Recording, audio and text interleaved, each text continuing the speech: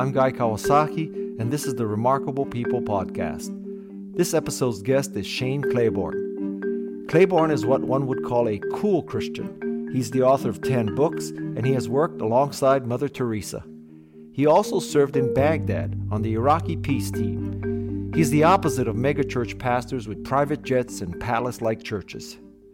He describes himself as a champion for grace, which means he helps the homeless, protests against wars, advocates for the end of the death penalty, and supports methods to end gun violence. One of his props is an AK-47 beaten into a plow. Claiborne is also the co-founder of Red Letter Christians, named because the words of Jesus were printed in red in Bibles. Among the organization's values are: freedom comes through serving others, not power, politics, or materialism. Diversity and collaboration make us stronger, not weaker. We embrace and work alongside people of different faiths, erasing the lines of us versus them. By the way, do you know why Gandhi traveled in third class on trains in India? Keep listening to find out. I'm Guy Kawasaki, and this is the Remarkable People podcast. And now, here's Shane Claiborne. Is it possible to find a Bible passage to rationalize almost anything? For example, if you don't have a sword, sell your cloak and buy one. I read that in one of your pieces, to justify gun ownership. So, effectively, isn't there a Bible lets me off the hook gospel? I think that you can read anything you want to into the Bible, and that's been true for generations, for millennia. I think it was Stringfellow that said a lot of us read the Bible Americanly rather than read America biblically, so we project ourselves onto the scripture, or as someone once said, God created us in his image and we decided to return the favor. So we make God into who we want God to be. So now, you literally have bumper stickers that say if Jesus had had an AR-15 assault rifle, he'd still be alive. You're like, whoa. But here's the thing, Guy. I what I love about Jesus and my understanding of Jesus is that this is where we have God putting on skin, moving into the neighborhood, living among us, showing us what God is like with skin on, what love looks like with flesh on. And so a lot of the work that we do within Red Letter Christians and the larger circles that I'm in is allow Jesus to be the litmus test. Jesus is a sounding board for whatever. So whatever we end up interpreting scripture as, we bounce it off of Jesus. In my community, we say, before you eat some donated food, it needs to pass the sniff test. And we're saying we need it to pass the Jesus sniff test. Does it smell like Jesus? And the great thing about Jesus is I think we can see that God is not violent, that God loves God's enemies, that God cares about the poor. God is born as a refugee, dies executed on the cross. So God is near to the suffering of the world. And now when Bible verses can be interpreted to say anything we want, Jesus becomes the referee of our kind of interpretation of when we're pitting Bible verses against each other or whatever else. Yeah. That's how But when somebody cites something like that to justify buying a gun, that person believes that he passes or she passes the sniff test. So how do you administer the sniff test effectively? The interesting thing, I think, with say justifying guns and using a scripture to do that is that we don't just have the words on paper, but we have the life of Jesus that speaks for itself too. So, for instance, when one of Jesus's own disciples uses a weapon to defend him and ends up cutting a guy's ear off, that was Peter, Jesus scolds him and says, no, you live by the sword, you die by the sword, put that away. And then he puts the ear back on the guy that Peter had wounded and heals him. And the early Christians understood that as the final triumph over the idea of redemptive violence. And Tertullian, one of the early Christians, he said, when Jesus disarmed Peter, he disarmed every one of us. Because if ever there was a case for justifying violence to protect the innocent, Peter had the best case in the book. We also have things like how the early Christians heard this. So it's very important to me as I study church history that for 300 years, Christians were committed passionately to nonviolence. So they stood against war and violence. In every iteration, they stood against the death penalty. They stood against abortion. They spoke against the gladiatorial games. So that commitment to nonviolence, it does come from Jesus for me, but it also comes from the earliest Christians, how they interpreted the life and teaching of Jesus, which ended up meaning a life that was committed to nonviolence and to loving our enemies, which meant not killing them. So, tough question number 2.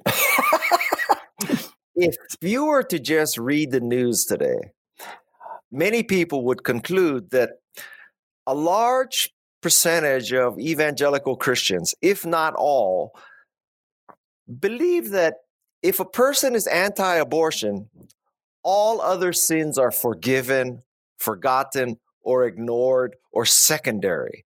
So as long as you're anti-abortion, go ahead, grab women by the private parts, call Muslims terrorists, Mexicans rapists, it's all okay, as long as you're anti-abortion. So what percentage of evangelical Christians really believe this? I think most of the world outside of that kind of very narrow anti-abortion group is baffled by this, by how narrowly we've defined what it means to be pro-life to one issue. And I think we would be more accurate in that group saying they're pro-birth or they are anti-abortion rather than pro-life. Because the irony is that you can be pro-guns, pro-death penalty, pro-military, and still say you're pro-life as long as you're right on abortion. And I write and talk a lot about this, how we need a more robust ethic of life that encompasses everything that is destroying the life and squashing the dignity of God's people. Every person is created in the image of God. And when a life is squashed or destroyed, it grieves God's heart because we lose an image bearer of God in the world. So to be pro-life to me doesn't just mean being anti-abortion. It means that I care about immigrant lives, that Black lives matter, that the environment matters, like ending the death penalty, gun violence, all these things. So I think it really does kind of blow folks' mind when they see those contradictions, that the same people that are against abortion are for life on a whole lot of other issues. So the younger generation, I think, though, sees that. Like a recent poll of millennial Christians, so born after 1980, showed that overwhelmingly, like 80% of them are against the death penalty. And it's not in spite of their faith, but because of their faith, because of how they interpret the life and teachings of Jesus and stuff. So I'm encouraged. I do think that older anti-abortion movement, there's one iteration of that when the culture wars of the 80s and stuff that continues to have some residue. But I think there's a whole generation rising up that has a much more robust ethic of life. And in fact, there's a whole new conversation coming around abortion where the actual conversation is, how can we reduce abortions in America? And some of the folks on the far left and far right have really held the conversation hostage. So, yeah, one of the things I love about Mother Teresa, who I've learned a lot from, is that she was consistent. She cared and spoke passionately about eradicating abortion, but she was also passionate about the death penalty and all these other things that were destroying life. And for her, and for me, for a lot of us, I think, our passion on reducing abortions is not just about T-shirts and bumper stickers and picketing Planned Parenthood, but it means we've got to be ready to take in 14-year-old moms. It means that we've got to foster and adopt kids that don't have families, because I think that ideologies can be cheap, but if we really have these deep convictions, then they require that we take responsibility and not just have a bumper sticker. Even beyond a bumper sticker, it's hard to put two things together, that you're pro-life but okay with separating families at the border. I mean, how do you put those two things together? I can't put those two things together. I have friends that work for some of these groups like Focus on the Family that I disagree with on a number of things, but I will go to them and say, how can you possibly allow this to happen? How can we see folks who care about family? I mean, it's in the name, not speaking out against the caging of kids on the border. And what do they say? Some of them privately will say, we're deeply concerned about this. But then what you're getting at, guys, is they're calculating the risks that they're taking, and they want to keep a seat at the table. But like when people tell me, and I have close friends that are in conversation with this administration, and they're like, well, we care about the persecuted church overseas, but that doesn't translate into like welcoming Syrian refugees that are escaping persecution into our country. Like those are the contradictions that just cause my head to spin and my heart to ache. You touched on this briefly earlier, but I want to revisit it. So what is your reaction when people seem to be saying that God has chosen America? Like, where did they get that from? Oh, wow. My first response is that this is nothing new. Some of the exact language that we use around the sort of exceptionalism of America was exactly what Rome was using, that it was the light of the world, right? And that's not good news. No, I mean, and this is the wild thing, is that Jesus could not be more overt in his critique of that. I mean, Jesus's language in the Gospels is like ripped right out of the imperial lexicon, and he's challenging that it was really a theology that created the foundation for this kind of Roman exceptionalism. So sometimes, when I hear like America first, this political ideology, I mean, I can no more imagine Jesus wearing a Rome first shirt. This idea of America first, or that we have a whole idea even of the doctrine of discovery, right? There's almost this manifest destiny of America. So one of the greatest challenges in America right now is the co-opting of real Christianity with this kind of American nationalism that kind of camouflages itself as Christianity. Because like our money says, in God we trust, but our economy looks like the 7 deadly sins. So what we're in danger of is kind of inoculating people from Christianity with this idea that the Bible doesn't say God so loved America. It says God so loved the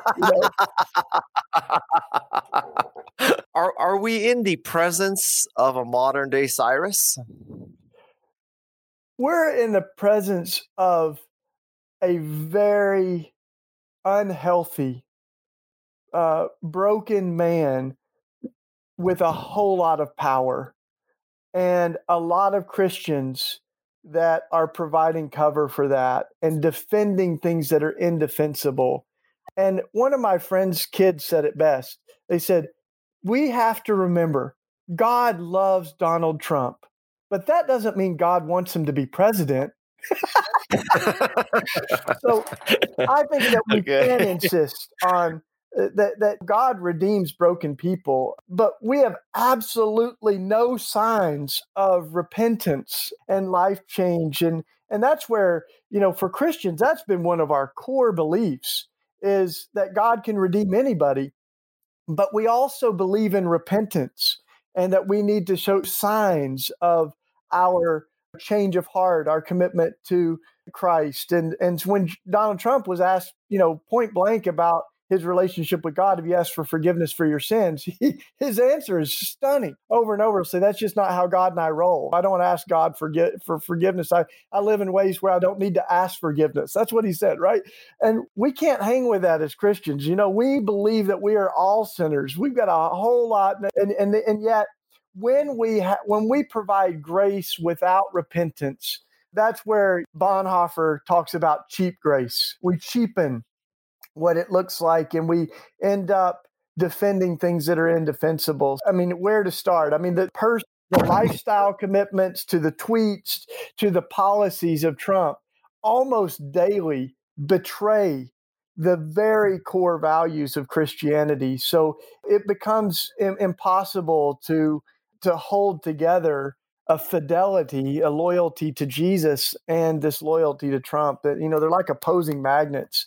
So, I hope that Donald Trump dedicates his life to Jesus. But when he does, we should see some signs for that. And we know the fruits of the Spirit.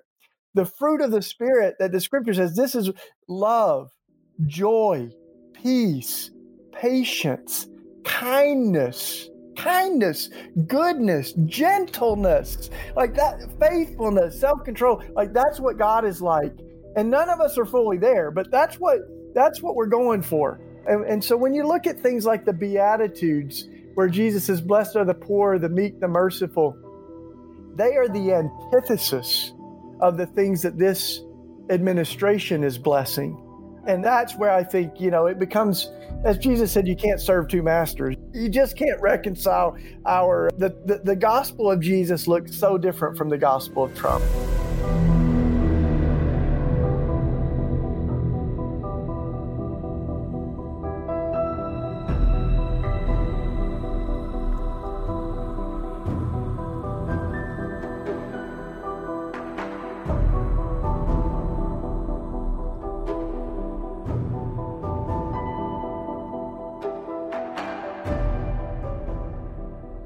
Can you tell me how you really feel, Shane? Like, just let it rip. Don't hold yourself back, bro. Man, I'll tell you, I'm so concerned. I'm so concerned because 81% of white evangelicals voted for Trump in the last election. But not only that, they continue to defend things that are just indefensible. And I'm not partisan. I don't endorse presidential candidates. I love Jesus, and it's my love for Jesus that causes me such concern for the things that Trump is doing and the folks that are enabling him.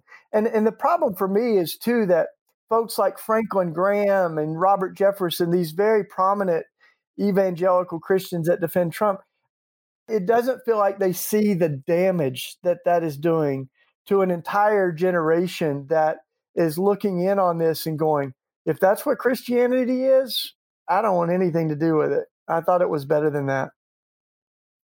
I would make the case that Christianity has a real marketing problem these days. Yeah. Can you explain to me how a group like the Prosperity Gospel comes to form? Like, how does something like that evolve? Well, it does resonate with people. So I think there's an importance to understand, like, why does it resonate with people? When I travel around the world, there's an aching, hurting world with people in desperate poverty, people that are coming out of real struggle, that want to know that there is a God that wants to bless us. But what the prosperity gospel has done is manipulate and capitalize and exploit that pain in a way that, and it's not just poor folks. I mean, you got rich folks that want to justify their private planes. So you literally have these televangelists that are like, well, God gave me a private jet because my ministry is so important. I can't fly in coach class with ordinary people. You're like, oh, what in the world? Shane, yeah. What God? Shane, literally, you see this list of questions? Literally, one of my questions I'm about to come to is any pastor's time so valuable that he or she needs a private jet? Oh my gosh. I'll just cross that one off right now. So Gandhi's response when they said, why do you travel third class on all the trains in India? And Gandhi said, because there's no fourth class. And I think that looks more like Jesus than most of the televangelists. Like because what Jesus is doing is inviting us not to climb the ladder up, but to keep moving closer to those who are at the bottom. So I heard a pastor saying, if we find ourselves climbing up the ladder of success and upward mobility and status, we should be careful, or else on our way up, we'll pass Jesus on his way down. Because Jesus shows us a God that leaves all the comfort of heaven and is born as a baby refugee, a brown-skinned Palestinian Jewish refugee in the middle of a genocide when King Herod was destroying families, ripping kids apart from their parents. And that's how Jesus is born. And he all through his life until he dies on the cross, executed by the state with someone dying on his left and on his right. I mean, he enters into the human struggle. And so we spend most of our life trying to move away from suffering, and yet the gravity of the gospel should be pulling us into the suffering of the world as it did Christ. So this prosperity gospel that God just wants to bless us with riches, it doesn't pass the sniff test, right? It doesn't look like Jesus. Jesus said, sell everything you have and give it to the poor. And I heard someone once say, we're all into the born again thing, that if you want to enter the kingdom, you should be born again. But this songwriter, Rich Mullins, he used to say, but if you tell me I've got to be born again, then I can tell you you've got to sell everything you have and give it to the poor, because Jesus said that too. But Rich said, this is why God invented highlighters, so we can highlight the parts we like. I know this. I know that God wants us to move closer to the suffering of the world. And I also know that we have a whole lot of ways that we do theological gymnastics in order to justify things that just are just fly in the face of everything that Jesus taught and lived for us. So now, one thing I would say is this, though, Guy, is that I believe a better model than the prosperity gospel is this idea that God wants everybody to have what they need. And so in the prayer Jesus teaches us, he says, pray that we would have this day our daily bread. And Proverbs says, give me neither poverty nor riches, for in my poverty I might be forced to steal, and in my riches I might forget my God. So, I mean, that's beautiful. It's this vision of enough. So we talk about in our community a theology of enough, where people neither have less than they need or more than they need, but that people have this day our daily bread. And I think in a world with such deep inequity between the super rich and super poor, that's a really wonderful vision. So that's what we're trying to live into. So this would be the enough gospel? Yeah, man. And that's what the early church talked about. It says that they shared everything they had. No one claimed their possessions as their own, and they put their offerings at the apostles' feet, and it was distributed to folks as they had need. And it says there were no needy persons among them because they shared. There were even stories in the early church of when poor people would come to the community. If there wasn't enough food, then no one would eat. No one would eat until everyone would eat. They would literally fast to make sure there was enough food for everyone. What are the telltale signs that your church has gone astray? Well, I don't think that I'm the moral gatekeeper of the world, but I do think that Jesus really is our sounding board for this. So, for instance, when churches are telling their parishioners, the folks in their congregation, to bring guns to church, that's a problem, right? Because Jesus didn't carry a weapon, he carried a cross. And I think that the gun and the cross give us two very different versions of power. And one of them says, I am willing to kill. And the other says, I'm willing to die. And I think we really have many competing things for us. I think entitlement is demonic. Entitlement, the idea that we, deserve something, it flies in the face of everything I think Jesus stood for. So whenever we hear preachers saying that we're entitled to, fly first class, or, God gave me this mansion or something, I have a lot of questions about that. I think that so much of the gospel is about being showered with things that we don't deserve, like grace. Yeah. What if someone pushes back and says, Christianity is inherently quid pro quo? You believe, you get eternal life. Isn't that quid pro quo? I don't think that it's an exchange like that. I think we can definitely cheapen what the sacrifice that Jesus did on the cross. Again, like Bonhoeffer said, we can cheapen grace and just make it this exchange, just like God paid the bill. Or God, you can have all kinds of theology that turns God out to be a real monster. There's a lot of versions of why Jesus died that are like God was holding a gun at humanity, and God took it off of us and put it on Jesus and killed Jesus so that we didn't have to die. But it makes God out to be sort of a bloodthirsty monster. And I think that's problematic. We can have versions of the gospel that make God really easy to fear, but really hard to love. And in the end, the God that I see in Jesus is a God that is so gracious and in some ways, like, anybody who thinks that they are entitled, Jesus consistently challenges them.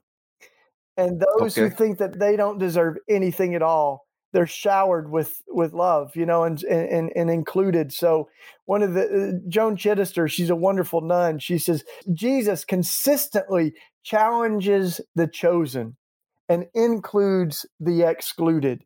And we see that like when Jesus is talking to the religious elite, the kind of self-righteous teachers of the law and the Pharisees who thought they were the hub of everything. They had the corner on the market of everything God was doing in the world. And Jesus says to them, "You're a brood of vipers."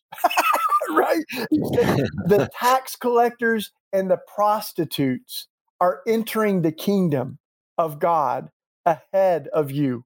Like, that's the stuff that gets you killed, right? And so I think that's where we really need to challenge ourselves to say, are we challenging the chosen and including the excluded? And a lot of times the church has been guilty of exactly the opposite.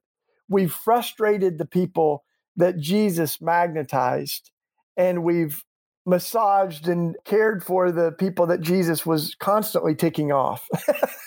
When you hear leaders after a tragedy offer their thoughts and prayers, what's your response to that? First of all, I'm someone who believes in prayer. I believe in the power of prayer. Yeah, but I mean, there's a lot of activists that don't spend much time praying, right? However, I also believe that prayer can become a place to hide from responsibility. And so after a mass shooting, when politicians and preachers offer thoughts and prayers, I think that can be empty words, because thoughts and prayers need to turn into actions and policies. And when people say all we can do is pray, that's not true. We can pray, but we can also organize. We can boycott. We can engage politicians. We can amplify the voices of the oppressed. We can march in the streets. We can do direct action. There's all kinds of things that we need to do to supplement our prayers and put feet on them, right? So, and I think sometimes, frankly, Guy, a lot of Christians, we put all of this responsibility on God, where one of the greatest mysteries of our faith, I believe, is that God actually invites us to be a part of the miracle of changing and healing and redeeming the world. So when we throw our hands up at God and we say, God, why don't you do something about this injustice? If we listen closely, we may hear God say, I did do something. I made you. Get out there. So sometimes I think we're praying and waiting on God, and God may very well be waiting on us. So one of my mentors said, good things come to those who wait upon the Lord, and good things also come to those who get off their butts, and organize. And so if week after week in our little small group, if we're praying for our friend to get a wheelchair ramp, maybe we actually need to get some carpenters together and build them a wheelchair ramp, right? We can pray, but we also have gifts and skills and resources that we often don't tap into. Do you think God is sitting around saying, boy, I regret this whole free will thing, man. I should have.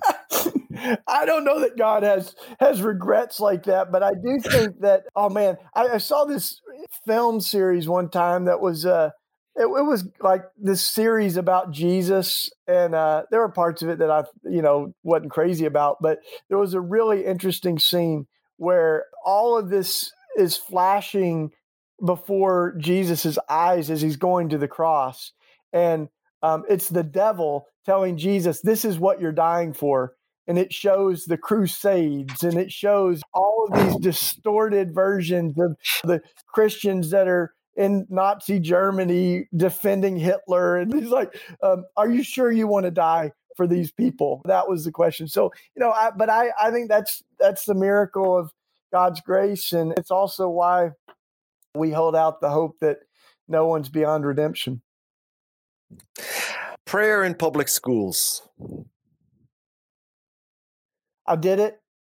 I believe in it. Love it. Yeah. Like I when I was in high school, I organized those see you at the pole rallies where we'd gather around the flagpole and pray to keep the prayer in the public schools and whatnot. And, I think a lot of these things have become more about a culture war that we've created than about the real reality. Because I mean, people can pray wherever they want. In fact, I just got invited back to my public high school to speak to an all-school assembly, and I was able to share about my faith, things and this is in a public high school. I feel like sometimes we are so aggressive with things that it's like what we actually want is we want to impose our religion on everybody. So, like, I don't think that we should be forcing people to say prayers that they don't like or recite the 10 Commandments in public schools or something like that.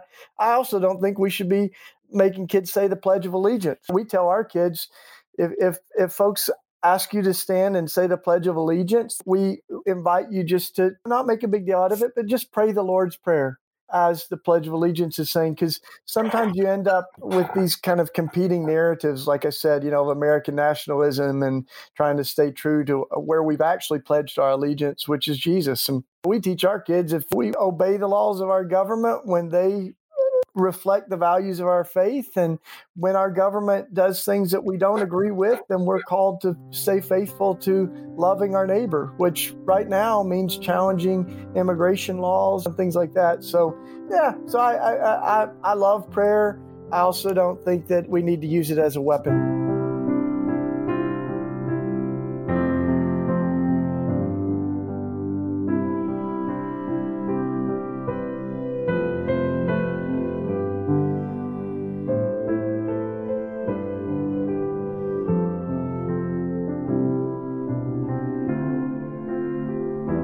Kind of a really hypothetical question, but do you think Jesus would be on social media? That's a good question. I haven't got you got such good questions, guy. Jesus is on Twitter. Haven't you seen that? So I think there's actually 4 or 5 Jesuses on Twitter. But anyway, yeah, I think that it's hard to say, would Jesus drive a car? Well, Jesus rode a donkey. But I think Jesus came in a particular space and time and communicated with the means that were available to him. And so I think each of us is asking, how can we communicate in the age and time that we're living in? But I do think the question around like social media is a really good one, because virtual relationships can't replace real ones. And at the end of the day, I do worry about a generation that's growing up looking at pixels on screens rather than the eye in the eyes of human beings. And so I think we've got to be really careful not to replace real love, real activism, real relationships with virtual stuff. Because I told some of the young people I was working with, like, if you only eat virtual food, you will be very hungry and malnourished. And if all we have is virtual relationships, then I think we still end up very lonely people. If Jesus had not been resurrected, do you think he'd be turning over in his grave right now? I saw this great comic with it was actually Jesus and Obama talking, and Obama's shaking his head and he's going, "Oh, Jesus, Trump is undermining everything that I did in my presidency." And Jesus looks back at Obama and says, "Oh, Barack, the evangelicals are undermining everything that I lived and died for. But I'm encouraged because of this guy. I think my friend Richard Rohr, he's a wonderful Catholic Franciscan priest, and he says the best corrective for what's wrong is the practice of something better. As Gandhi said, be the change you want to see. And I think we need folks who will live a better version of Christianity, one that is fascinating people with love and with compassion. One thing that we often say is that the gospel spreads not through force, but through fascination. But a lot of our Christianity has become less and less fascinating to the world. And in fact, a lot of people, they love Jesus.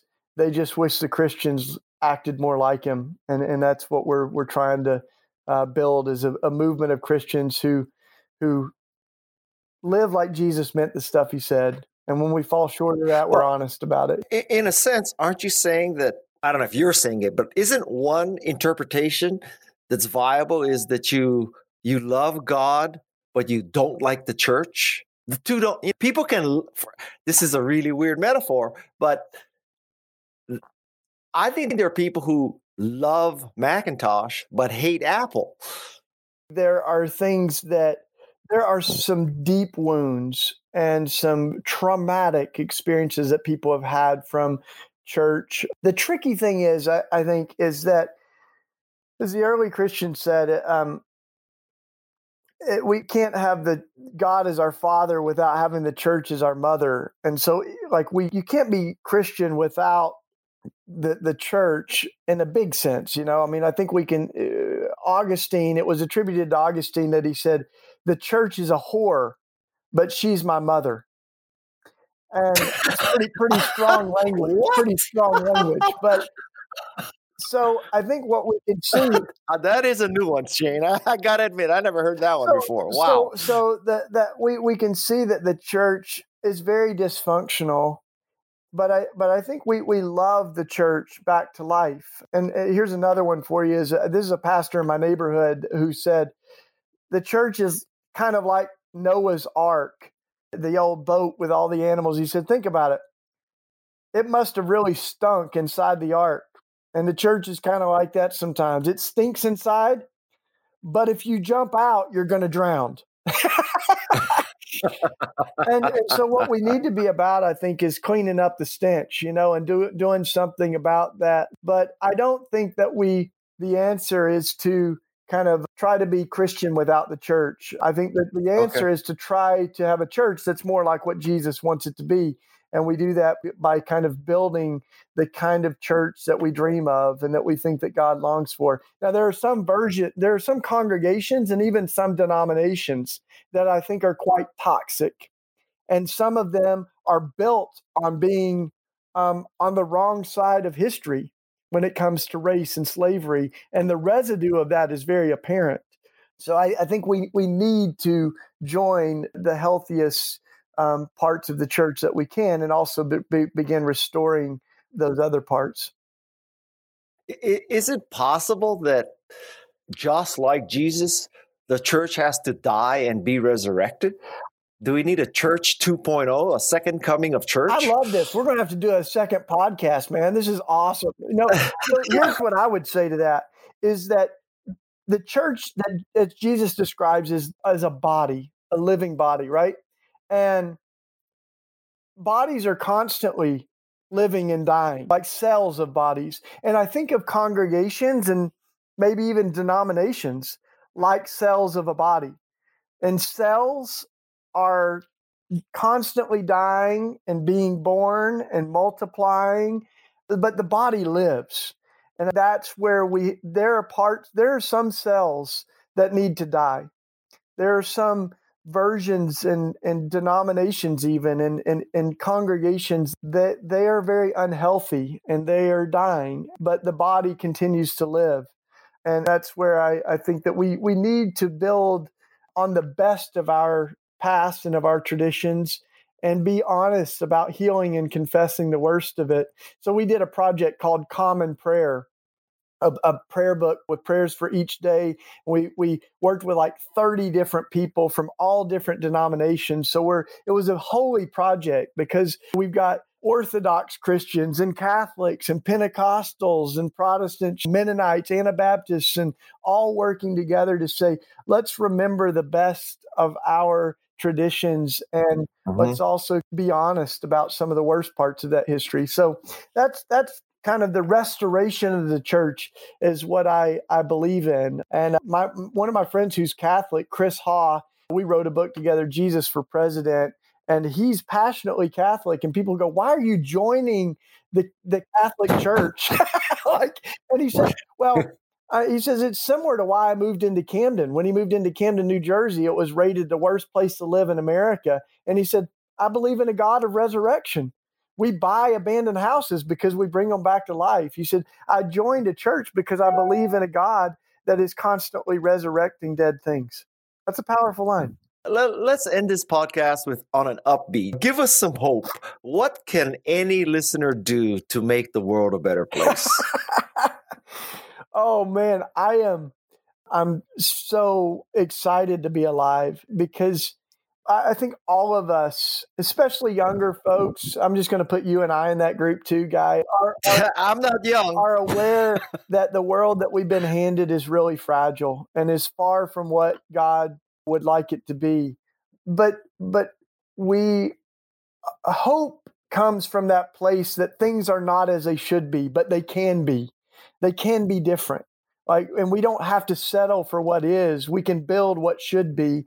So a friend, Walter Brueggemann, he's a great Christian writer. He wrote a book called The Prophetic Imagination. He's a dear friend. And one of the things he says is that we often misunderstand the prophets. And we think that the prophets, the biblical prophets, that they were fortune tellers, but they were truth tellers. They weren't just trying to predict the future. They were trying to change the future by naming the present, by shaking us and waking us up and inviting us to imagine a world that's different from where we're headed right now. So I think we're called to that prophetic imagination, right? So like one of the things we've been doing, inspired by Micah and Isaiah, when they talk about beating swords into plows and spears into pruning hooks, is we don't have any swords in the U.S., but we have a lot of guns. So we've been taking guns and melting them into garden tools.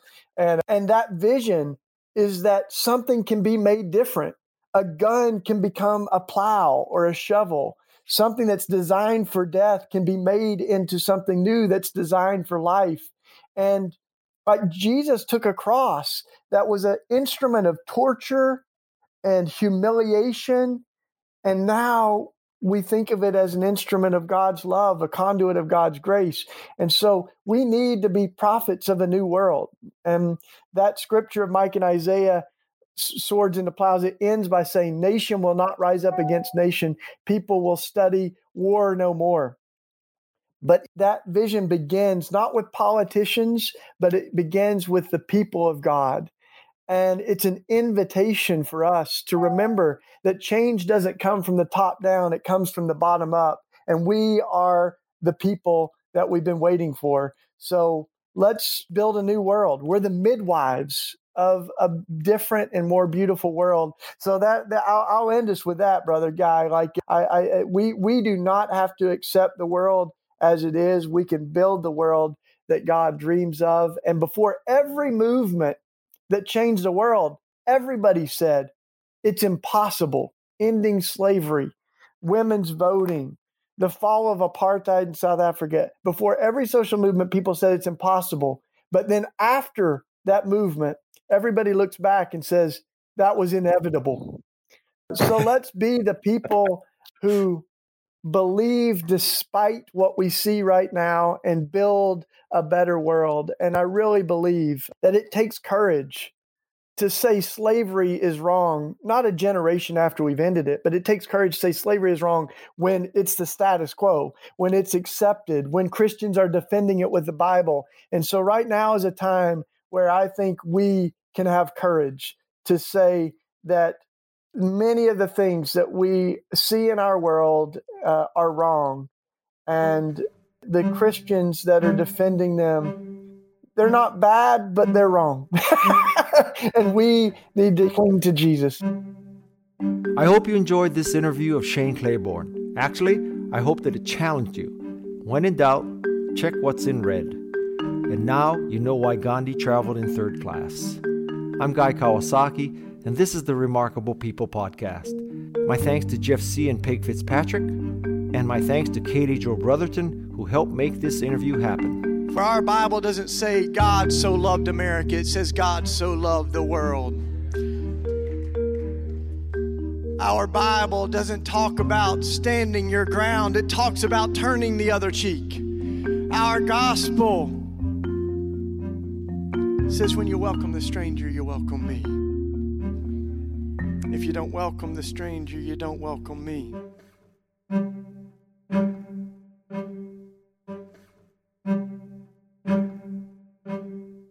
This is Remarkable People.